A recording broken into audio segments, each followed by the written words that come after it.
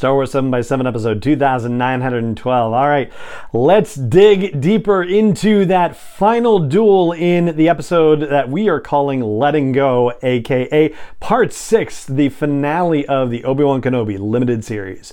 Punch it!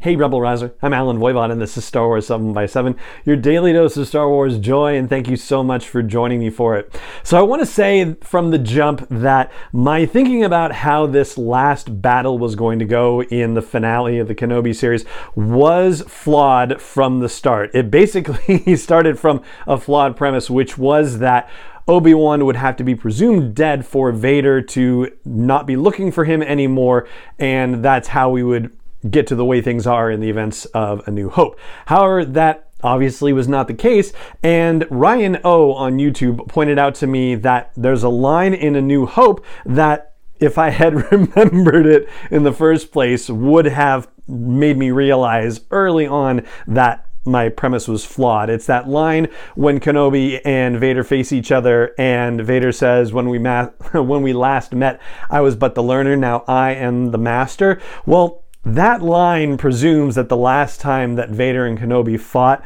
that Kenobi must have gotten the best of Vader, because, yeah, otherwise he wouldn't say I was a learner the last time we met, right? So thank you, Ryan O, for pointing that out, and doing so very politely, I might add, and also adding best podcast ever in all caps into that comment, which I presume is related to the conversations that we've been having on the podcast about all the reviews on Apple Podcasts that I've been sharing and so forth. And so, Ryan, thank you so much for sharing that best podcast ever comment on YouTube, even though I was completely wrong about this particular aspect of things. But hey, at least I'm admitting it, right? And I'm grateful for that review as well. So thank you again, Ryan. I really appreciate it.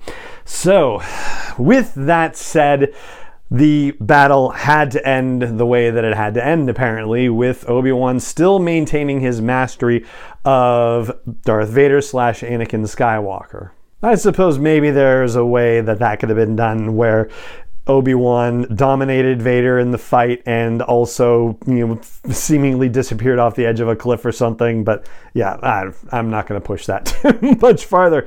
Anyway, let's talk about the battle itself and break it down. So on yesterday's episode of the podcast, I talked about the Last Jedi inspired visual that opens up the fight with the two of them facing each other across the plain. And that seems like a proper jumping off point because there's just so much in this fight that's reminiscent of previous Star Wars storytelling. Not just prequels and original trilogy and sequels, but also animation as well. Right off the bat, when Vader asks if Obi-Wan's come there to destroy him, Obi-Wan replies, I will do what I must, which is pretty much exactly lifted from Revenge of the Sith. And then he goes into the very classic pose, right? You know that one where he faces off with, oh gosh, General Grievous. I had a brief moment where I forgot. He also uses that same pose when he faces off with Darth Maul, or just Maul by that point in Star Wars Rebels. I'd say at this point is arguably the most famous lightsaber pose of any across all Star Wars storytelling. And Vader responds to this with a "then you will die." And this is what he says to Ahsoka in Rebels when they face off against each other. And this is not the only thing that will reference Star Wars Rebels and the fight between Vader and Ahsoka there. So they get into it, and there's moments of back-to-back lightsaber fighting, which is reminiscent of Kenobi and Maul in The Phantom Menace, and also a sort of saber pointing moment that's very reminiscent from Obi-Wan Kenobi of Kylo Ren in the sequel trilogy. So they continue fighting, and Vader says something that I think is new as far as I know, and also does something that's new as far as I know. And of course, I absolutely want to be corrected if I've got that wrong. But when he observes that his strength, Obi-Wan's strength, is returned, but that the weakness still remains, like, that is particularly fascinating to me, just that divided nature situation, how Obi-Wan in that moment is uncommitted to the situation. I mean, he knows he has to, take on Vader at some point, and was doing it just to draw people away, or draw, the Empire away from these fleeing proto-rebels. But at this point in the fight, Obi-Wan doesn't really have much of a motivating factor for himself other than having drawn Vader away. He's just trying to fight him, basically, but not necessarily fight him to win, just fight him to a standstill. And observing that weakness, Vader says, "That's why you always lose." And yeah, I feel like that is going to take some Clone Wars digging to really understand that one, because Vader and Obi-Wan, Anakin and Obi-Wan, have not really fought together in a way that justifies that statement. That seems like it must be referring to something else potentially. Or maybe he's just thinking of his interactions with other Force users up until that time, maybe even the Inquisitorius members, like that sort of thing. Still not sure. Worth thinking about a little more in depth for sure, though. Anyway, so Vader buries him and says, "Did you really think you could defeat me?" and takes off, and that's also new comparatively speaking. Obi-Wan, trapped underneath the rubble, is having these flashbacks, very defeatist flashbacks, until he starts thinking about Leia and then Luke, and realizing that not only does he have something to live for, he has something to fight for. And that's enough to potentially eliminate the weakness, I guess, in him, and gets him to blow all the rocks away and get up out of that pit and go back after Vader. So that, of course, has some similarity to Return of the Jedi, which we talked about yesterday, where Luke is hiding from Vader, and the moment that Vader brings Leia into the proceedings, he says no and starts attacking Vader, and that's when he really goes on the offensive, because now he has something to fight for instead of just facing Vader. But before we continue forward, I want to remind you of a line from the third episode of the series. That's the episode that we titled "Not the Face," because that's when Obi-Wan gets dragged into flames by Darth Vader.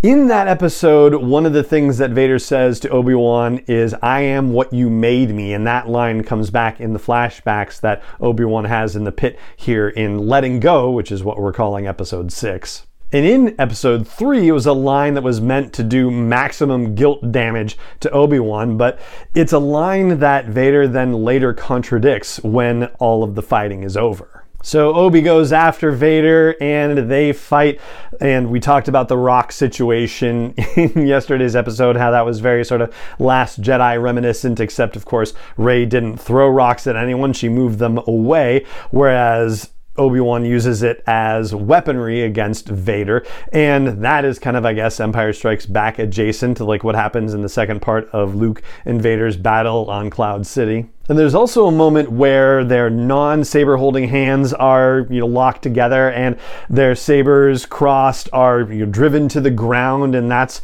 very not Last Jedi actually. It's The Force Awakens, that final fight with Rey and Kylo in the snowy forest, right? And then we finally get what had been rumored, speculated, maybe leaked, I don't know, to happen in this episode, which was that Obi-Wan would take a shot at Vader's helmet and crack it open so that you could see the disfigured human inside. This similar kind of thing happened in Star Wars Rebels as well during the fight between Ahsoka and Vader, where his helmet is also shattered open and you get to see one evil, angry eye staring out. And so we have Obi-Wan looking at his friend and saying, "I'm sorry for all of it." And how beautifully emoted Ewan McGregor delivers these lines. Like, you feel the intensity of that regret and of his misery over the situation. Like, just beautifully, beautifully acted by Ewan McGregor. And Hayden Christensen matches that with absolutely chilling matter-of-factness in saying that, "I am not your failure, Obi-Wan. You didn't kill Anakin, I did." And that's the part that directly contradicts what he said in episode 3. Mind you, I'm not saying that this is a flaw or, an error in storytelling or anything like that. Like I said earlier in the episode here, that line delivered in episode 3 was meant to throw Obi-Wan off his game and to deliver maximum pain. You could say that this line may also be meant to do the exact same thing under the circumstances, but it feels like it's more honest and it's all the more chilling because of it. And funnily enough, and I'm sure it's not just funnily enough, I'm sure this had to have been intentional, this actually kind of justifies the way that Obi-Wan Kenobi talks about Anakin and Vader to Luke Skywalker in A New Hope when he says that Darth Vader betrayed and murdered his father, Anakin Skywalker. Well, this is the certain point of view way of looking at that situation. And then Vader says, the same way I'll destroy you, which at this point is obviously empty posturing. And Obi-Wan responds to this by saying, then my friend is truly dead, which, as we talked about yesterday, is a reflection of Luke's statement to Vader about, then my father is truly dead from Return of the Jedi. And with that, Obi-Wan signs off and says, goodbye, Darth. And that, of course, goes right back to A New Hope again, when Vader and Obi-Wan face each other on the Death Star, and Obi-Wan says, yeah, you're only a master of evil, Darth. And people have argued over that line because Darth is a title. It's not a person like he is Vader from a personal standpoint. So you have to wonder, in this particular case, now that we have this additional scene with this happening, whether Obi-Wan just can't come to talk to him as Darth Vader, whether he can't name him as Vader because he's not Vader to Obi-Wan, he's Anakin, even if Anakin is truly dead and just this, murderous spirit has taken over him, has taken hold of his former best friend and brother. And so that's why he's only calling Anakin Darth rather than using the full name or using even the Vader name at all, which would be, his new name in the Sith tradition. Obi-Wan is not acknowledging this at all. Then Obi-Wan walks away and leaves Darth Vader to suffer yet again. As he goes, Vader/Anakin starts yelling, Obi-Wan, Obi-Wan, which is very reminiscent of Maul yelling, Kenobi, Kenobi, right? But of course, he couldn't yell Kenobi because that's already been done. So it's Obi-Wan instead, which also makes more sense for Anakin/Vader anyway, because that's how he knew him. And of course, you know why Obi-Wan has to leave Vader alive by the end of this battle, because, continuity and whatnot. And yet, it's one thing that Obi-Wan left Anakin alive at the end of Revenge of the Sith. It's another thing leaving him alive here, just what the purpose of it is and why Obi-Wan makes that choice, especially knowing everything that's happened over the last 10 years with the Empire. I mean, yeah, maybe the horror of seeing that my friend is truly dead, but maybe hoping against hope that there's a possibility for redemption? It's hard to say. And in A New Hope, there's no indication that Obi-Wan thinks there's any bit left of Anakin in there. And in the conversation that Force Ghost Obi-Wan has with Luke in Return of the Jedi, he says, Vader's more machine now than man, twisted and evil, and doesn't actually think that there's any good or redemptive possibility for Vader at that point. So in that sense, it really does kind of leave the open question of why did Kenobi let Anakin live this time around? Ignoring all the continuity things, right? Just seriously, what is the story decision that makes him decide leaving Anakin there to suffer and possibly survive is the solution, right? What is the reasoning in that moment? And the only thing I've really come up with is that Obi-Wan basically, would have had two options. One would have been to execute Anakin/Vader right there, which is just something that he never would have done. Regardless of it being Anakin or Vader, just straight up execution stuff was really not the Jedi way. So it's just not something that he would have done.